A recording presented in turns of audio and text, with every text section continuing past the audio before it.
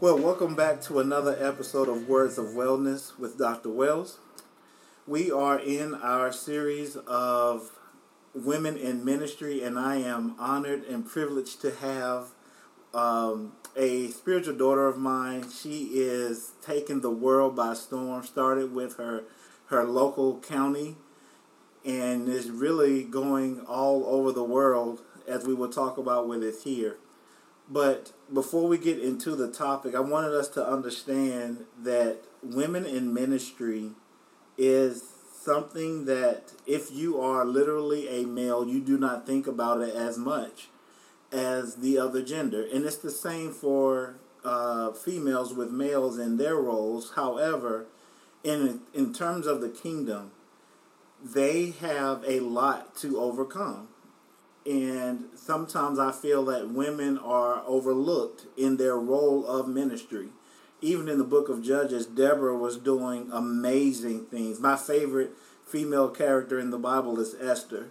She has an amazing testimony. So if you're listening and have never read it, I encourage you to go back to and read everything that you can on females with the perspective of ministry. Look how people treated them back then, and has much changed to today. In my opinion, yes and no. There are things that have changed, but in my mind as well, especially being a father to two girls, I see a lot of improvement that could still be happening, but it all starts, in my opinion, with the mindset and the imagination of people. Men, we have to literally think about the words that we are saying to our daughters and to women in general, especially in ministry. They are not just up there to be the helpmate or the assistant in certain things, especially in, I guess you could say pulpit or leading from the stage ministry. They have a voice, and it needs to be honored because God honors them in their prayer time just as much as He honors males, because we are all sons of God, and that's a position, not necessarily a gender.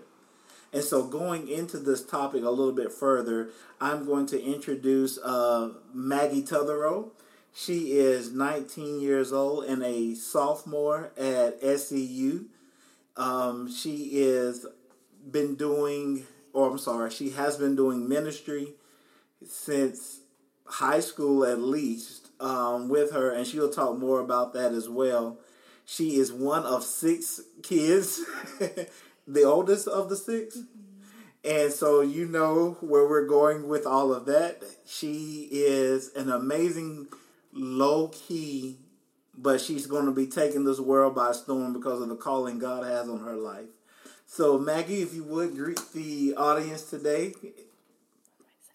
just saying hello, and tell us about the ministry that you have done, even back to Victory Sports and to today.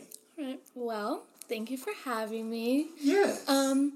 I've been doing local missions since I was in 7th grade. Oh. With Victory Sports, and then it's just progressed from there. I just got back from Africa a month and a half ago on my first overseas mission trip, so it was really exciting. That was your first overseas mission trip? Yes. Oh, wow. Okay. Yes. Oh, sorry about that. So understanding that, what were your things that you expected on that trip that you did see or didn't see?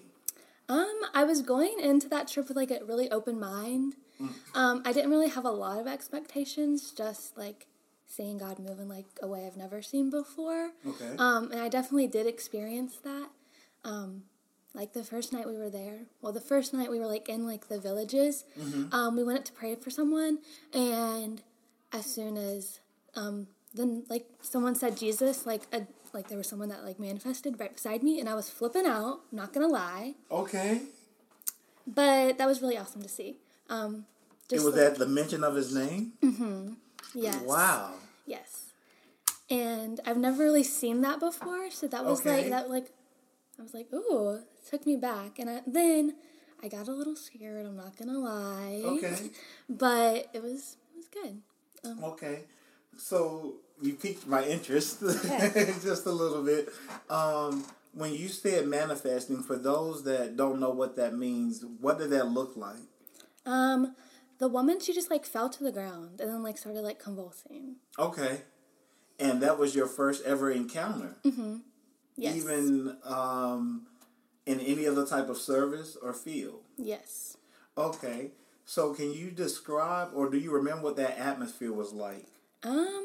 Honestly, leading up to it was very peaceful. Like, people were just coming forward to, like, ask for prayer. Mm-hmm. And then they started praying, and I forgot who was on the stage, but they said, like, Jesus, and, like, the woman just, like, fell to the ground and, like, started convulsing. So, and then I was trying to get my focus back on to, like, the person I was praying for, because I was like, what in the world just happened? Yeah. Like, I've heard about it. Like, I've heard, like, of that stuff happening, but I've never, like, seen it, like, right, because it was right beside me. Like, the person right beside me. And I was like, oh, my goodness, what in the world is going on? But, yeah. Did anyone come and work with her? Yes. There was an older gentleman that was on their trip. Okay. Did you see it come to the end result of everything? No, they took her to, like, another room. Yeah. Okay. Very cool. In regards to that as well, what are some things that you notice as far as their worship service that is very different? Because I know I've had some friends from Africa that tell me certain things, but I haven't experienced it yet. Yeah. What were some things that I know that were key to you in the way they worship versus what we do over here in America? I feel like they're just very, like, free to worship. Like, they're not worrying about, like, who's behind them or who's beside them or who's looking at them. Like, it's really just, like, an intimate moment with, like, them and God. How many people were in these worship services? It really just depends. Like, at the Crusades, I would say there was, like, 300 to 500 people. Wow. Okay. But during church, like, we went to different churches as well, and they, like, those were smaller numbers. But one Sunday, I did get to go to one of the churches, and while they were worshiping, their, like, sound system cut out. But they didn't, like, skip a beat, like, miss a beat or anything like that. They just kept singing. And, like, if that would happen, like, in America, we would just be like, what in the world? Like, it took you out of the moment because the sound system, like, stopped working. But, like, it didn't for them, which was really awesome to see, so. That's really cool. If you could change one thing for yourself in perspective of after worshiping there versus the way personally you worship at home, would you change anything about yourself, or do you have a different aspiration? I definitely, I'm not so worried about, like, people looking at me when I'm worshiping now, like, because I'm, like, so I would say my worship aspect has changed since I've been home. That's cool. That's really cool. That's literally where Kathy and I are with our daughter, Eden. She doesn't, even with Vacation Bible School, when everybody's up and dancing, she views worship as a intimate time, and so she doesn't want to embarrass herself or feel uncomfortable with there. So we are taking precautions and worshiping with her so she can get through that. But it's amazing how sometimes God, like for you, had to take you out of your country, your own country, to say whatever he had to say to you and experience it. That's really cool. So how do you view your personal ministry of missionary work? I would view it as something, like, very exciting. Okay. And a little bit out of my comfort zone. Okay. Because I am very, like, introverted and like my personal time and personal space, but when I'm, like, on, like, the mission field or working with people, like, I feel like that doesn't even, like, bother me. Like, I'm just, like, doing what I've been called to do since I was, like, in 7th grade. Perfect. So, in 7th grade, what did that calling look like? Do you remember the moment?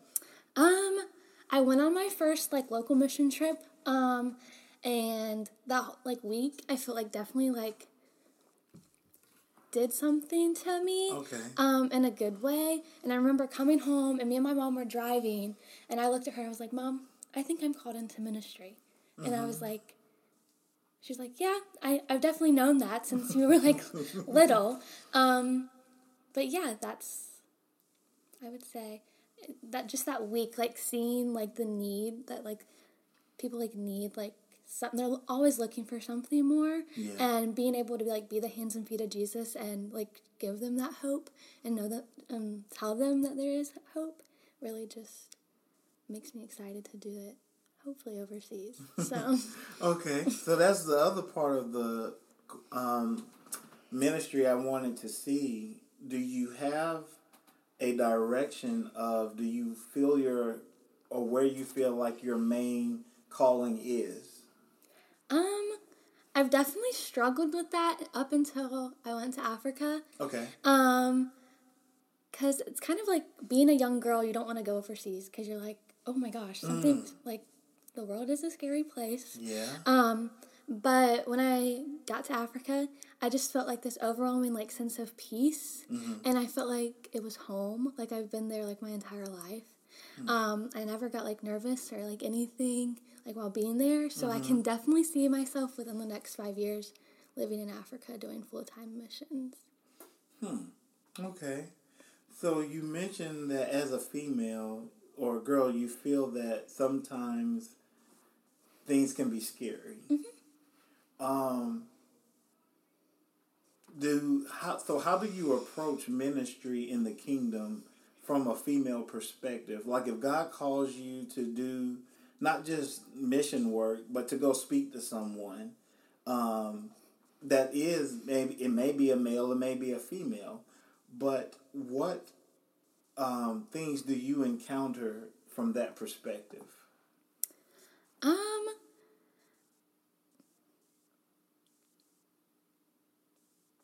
I would say, like, obviously there's, like, those nerves and, like, those worries that people aren't going to respect you because you are a female, or you are, like, I'm 19, I'm about to be 20, yeah. So I always get, oh, you're too young to do that, why don't you wait a while? Okay.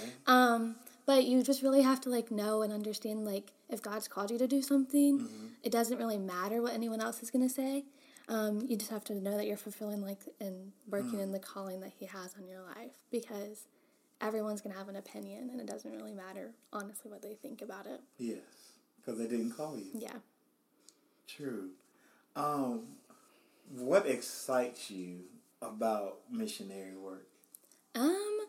Honestly, just being, like, the hands and feet of Jesus and, like, getting to, like, serve others, but while you're serving them, like, you're also getting impacted and changed, and just being able to give them, like, the hope of Jesus.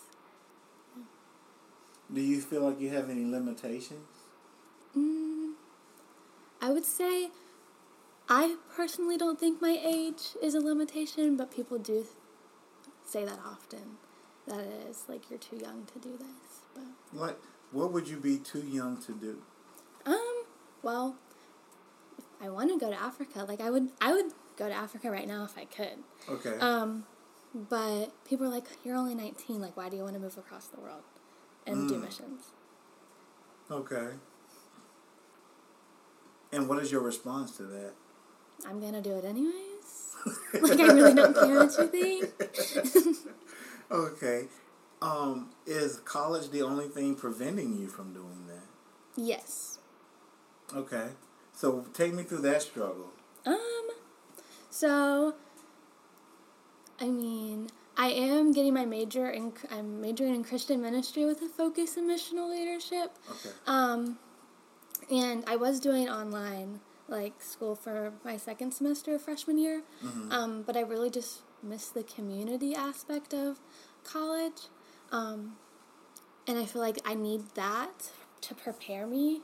Not prepare me, but make me more comfortable with going across the world, because I know that I have, like, a community back at home that's going to, like, fight and pray for me, like, when I need that. We got you back. Yeah. But yeah. I would say that's the only thing stopping me right now. Okay. Sorry, I wouldn't have known that within there, but the hunger and the passion that I see you with it. I know we jokingly talk about going and staying, but not knowing that college was really there. So based off of your first experience across the sea, do you feel as if college has prepared you for that? Well, I am only a sophomore, but I do feel like it has prepared me. How? Being able to, like, take, like, classes that, like, yes, like, hands-on experience is going to be good, but also having, like, the knowledge of it, of, like, what to do in certain situations is also, like, I used a lot of what I learned in some of my classes while I was in Africa. Any specific classes? It was called, like, evangelism and missions class. Okay. Yeah. And I say that because, and I know that wasn't planned, but for those that are listening, especially our females, to understand what you can gain before going there, what's necessary, because I'm sure there are hundreds of girls that want to go into the mission field, and the heart may just say, let me go now, but the process says, let me learn what I can learn with it. So that's giving direction in order to do all of that. Can I say something? Yeah. Okay. And something I've also really struggled with is, like, wanting to go into ministry. I feel like people are gonna, and it shouldn't matter, but I do feel like people are gonna take me more seriously if I have a degree and I'm also in ministry, because I am a woman going into ministry. And if I just go like, oh, Jesus told me to come here, I don't really have anything to, like, show that even though I have prepared, but I don't have something to show people that I have prepared to go. That's valid. I got you. So far, or in your ministry, what things have you already had to battle or overcome with your calling? I have...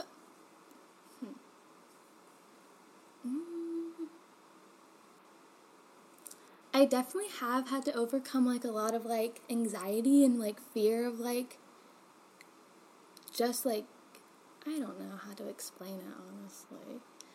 But, like, being able to, like, know that, like, because I am a really, like, nervous and, like, shy person, and, like, getting up in front of people or going up to someone and be like, can I pray for you? Is really, like, makes me really anxious sometimes, but I've just learned to, like, put that aside, and, like, it really doesn't matter, because if I just go with my feelings and my emotions, I'm never going to step out of my comfort zone and do what God's called me to do. So I have had to overcome that aspect of it. Okay. There's other things that I know you've had to overcome, but I don't want to say anything that you're not comfortable with as well. If you know what I'm talking about, do you want to bring that up, or we can just keep moving with it? I can. Okay. I was going to talk about that later, though. Okay, we will. So, do you anticipate more things, and if so, what are they? I don't. I mean, obviously, there are going to be more things to come. I don't really know, like, what I'm also going to have to, like, overcome, obviously. That's true. But I am ready. I'm ready to fight. Throw them hands. Yeah, I'm gonna throw them if I need to. But yeah, that's cool. I wish y'all could have seen that little display up here. I love when she does that. But that is literally the kingdom itself. You always have to be prepared, literally, to throw hands, because we are in a spiritual warfare, and the more you're obedient to your calling, the more intense you see it, because the enemy tries to come in to deflect who you are and make you feel as if this is not what you're supposed to be doing by things getting tougher. yeah. We think things should be getting easier sometimes, but that is rarely the case. And so you being able and knowing that this is going on, that's very mature of you as well, but it also makes you lean in a little bit more in your prayer life to be prepared for those things. That's really cool. And I think it just shows that, like, when the enemy is coming and, like, attacking you constantly, it shows that you are, like, walking in, like, the, like, plan and will that God has for your life. Because he's scared. Like, yeah. So. What if Maggie literally did take over Tanzania? Right. What if that name became a household name in a whole nother country. Right. You have to face that. Yeah. Have you ever thought about that? No. You're welcome. Wherever you go, God is going to go with you. And so him doing exceedingly and abundantly above all you can ask or think includes that. Like, if your impact is going to be impactful, it literally can become a household name. That makes me nervous. Good. That's what a vision should do. Yeah. Because you can't do it on your own. And all of this, no matter what happens, that is I am glad to challenge you with that. To even, one, you're going to a whole nother country, but now you're going to a whole nother country that the people in Fort Mill are already going to know about. Yeah. And this is going to be Tanzania Totherow. Oh, man. Your mom will probably take that Tasmanian devil. No, that's the other side. No, but that is very cool. One thing, we do talk about mental health here as well, and I wanted to ask you, how does your mental health / temperament play a factor in your role in ministry? Well, I will say that I think, like, my mental health is really good right now. Okay. It's better it's been in a long time. Great. But my temperament, I definitely have to learn how to not let, like, what I'm feeling dictate how I act and what I do. Because if that was the case, then I would not talk to anyone, because I am very much of an introvert. But I also have to, I don't know. I didn't prepare for this question. Oh, okay. But I can think of something. Hold on. What things do you feel that you need to overcome internally and externally in order to remain or become stable? To learn that, I feel like I need to learn that it's okay to like have, I don't know how to put this into words. Do you feel as if you have something that's, I guess, internally that's sometimes is a constant battle for you to overcome? I would say that I have struggled with, like, truly forgiving, struggle with forgiveness, but I will say, and I feel like I really, like, dealt with that in Africa. So I was preparing to give my testimony, and I was going to do, like, what I normally do, like, you know, that whole story. And then I was laying in bed, and God was like, no, you just need to focus on, like, forgiving your father, like, your biological dad. And I did that, so I was like, I did not go to sleep. I barely got, like, sleep that night, because I was just writing and typing, like, how am I going to say this? Because I was like, what in the world? And I woke up the next morning, and I felt so bad. So bad. And then I started throwing up. And I don't feel like I was sick. I think I was, like, truly being, like, delivered from, like, that forgiveness that I thought I had taken care of, but I really wasn't. Yes. And so I got up there, I gave my testimony, and then I was fine when I was speaking. As soon as I got off the stage, I had to run over to, like, this bush and, like, throw up. And it was bad. I'm so sorry for Rebecca and Philip for having to deal with that, because it was bad. Yeah. But I feel like I, like, truly, like, dealt with that in like, that whole situation when I was in Africa. And I think it's, like, it took me being away from home and being away from, like, that situation to truly, like, know that I didn't deal with it, but I need to deal with it now. Yeah. So, to this day, how do you feel about that same issue? I feel a lot better about it. Okay. We were in church the other day, and typically, like, when, like, they start talking about, like, oh, like, forgiveness and, like, hurt from the past, like, I get, like, this, like, weird feeling that I need to go down to the altar and pray about it, and I typically don't, because, like, I don't like people touching me, but, I didn't, like, get any of that, like, feeling or anything, and I really felt like it's because I did deal with it, and, like, I know that I dealt with it enough. Yeah. Yeah. Good. I like that. What gifts of the Holy Spirit do you depend on in that area? I really depend on the gift of discernment. Okay. Because going into, like, certain situations, like, you never know, like, what people are going to, like, end up doing. Like, what if they don't like what I'm saying? Or what if they don't, like... So really relying on, like, the Holy Spirit to, like, lead you and guide you with that gift. And, like, going into situations has really been something I've, like, used heavily. And also, just, like, allowing the Holy Spirit, like, praying that the Holy Spirit gives you wisdom. Yeah. Because some people, like, come up and just tell you, like, their whole life story and what, like, they're struggling with or whatever. And, like, some things I haven't had to deal with or go through because I am young. But, like, just relying on, like, the Holy Spirit to, like, give you the words and what you're supposed to say to that person. Yeah.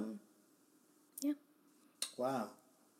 You don't, even male or female, that gift of discernment is got to be huge for a country you've never been in, and to overcome, I would think, fear of the unknown. Yeah. Within that, and the anticipation, the spirit of anxiety, as well, having its role with it. Wrapping up, what do you feel other young females need to know about their your field of ministry?